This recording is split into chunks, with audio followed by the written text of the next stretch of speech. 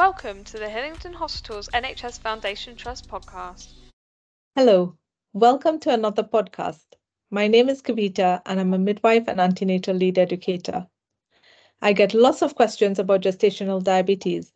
So today I'm pleased to have guest speakers, diabetic specialist midwife Sarah Vihari and obstetric consultant Ruma Datta, to share their knowledge and experiences working with women and birthing people with gestational diabetes.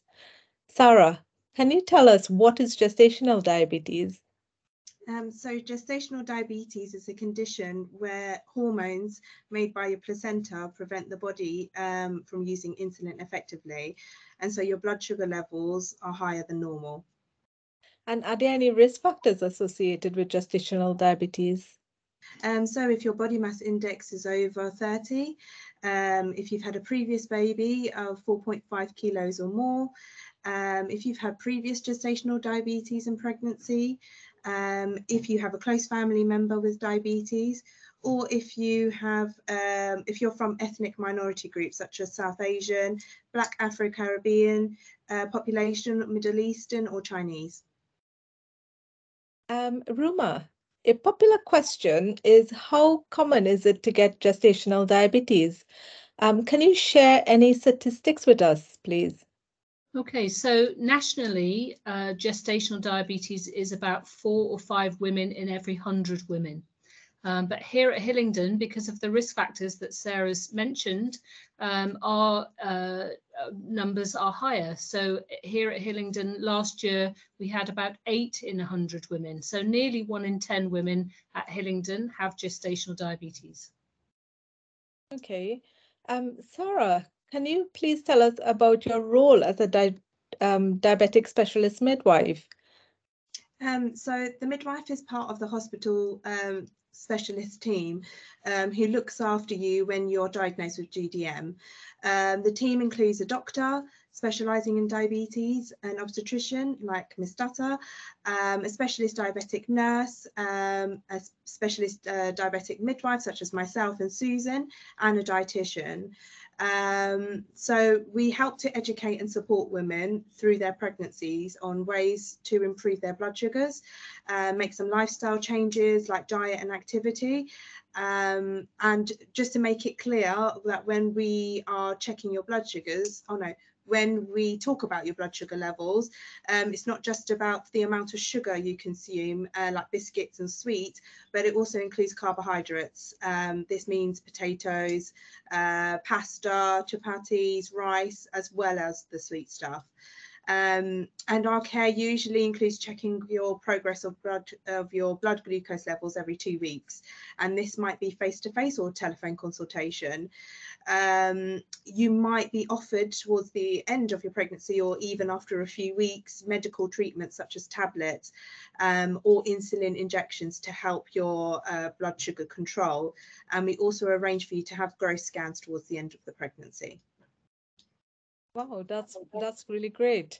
Ms. Datta, can you please share more about your role as an obstetric doctor? Yeah, so an obstetric doctor is just the name for one who specialises in care of women who are pregnant. If your diabetes is controlled just with some diet changes that Sarah's just talked about, or maybe just with tablets, then you're usually under the care of the midwives, so Susan and Sarah, and one of the antenatal clinic doctors. But if your diabetes becomes more complicated and you need insulin injections, then you come to see the specialist team. So that's a diabetes specialist doctor, as well as a doctor like me and also my colleague, Mrs. Ease. We'll follow you up during the pregnancy, and then by about 36 weeks, when you've had a second growth scan, we usually discuss with you then about how and when to have your baby, either waiting for natural labour or maybe having some medication to induce the labour, or booking for a cesarean section. Okay. Sarah, how can gestational diabetic affect mother and baby health during pregnancy? So most women who develop gestational diabetes do have healthy pregnancies and healthy babies as well, but occasionally gestational diabetes can cause some serious complications, especially if it's not recognised or treated.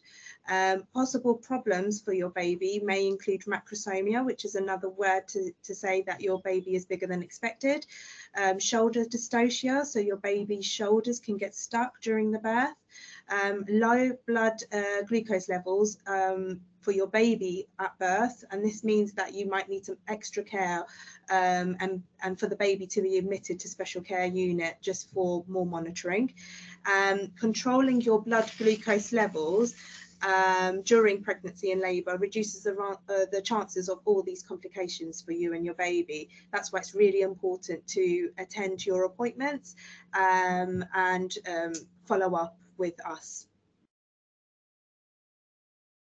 Okay, so considering how gestational diabetic can affect mother and baby's health during pregnancy, Ruma, how does this impact post-birth?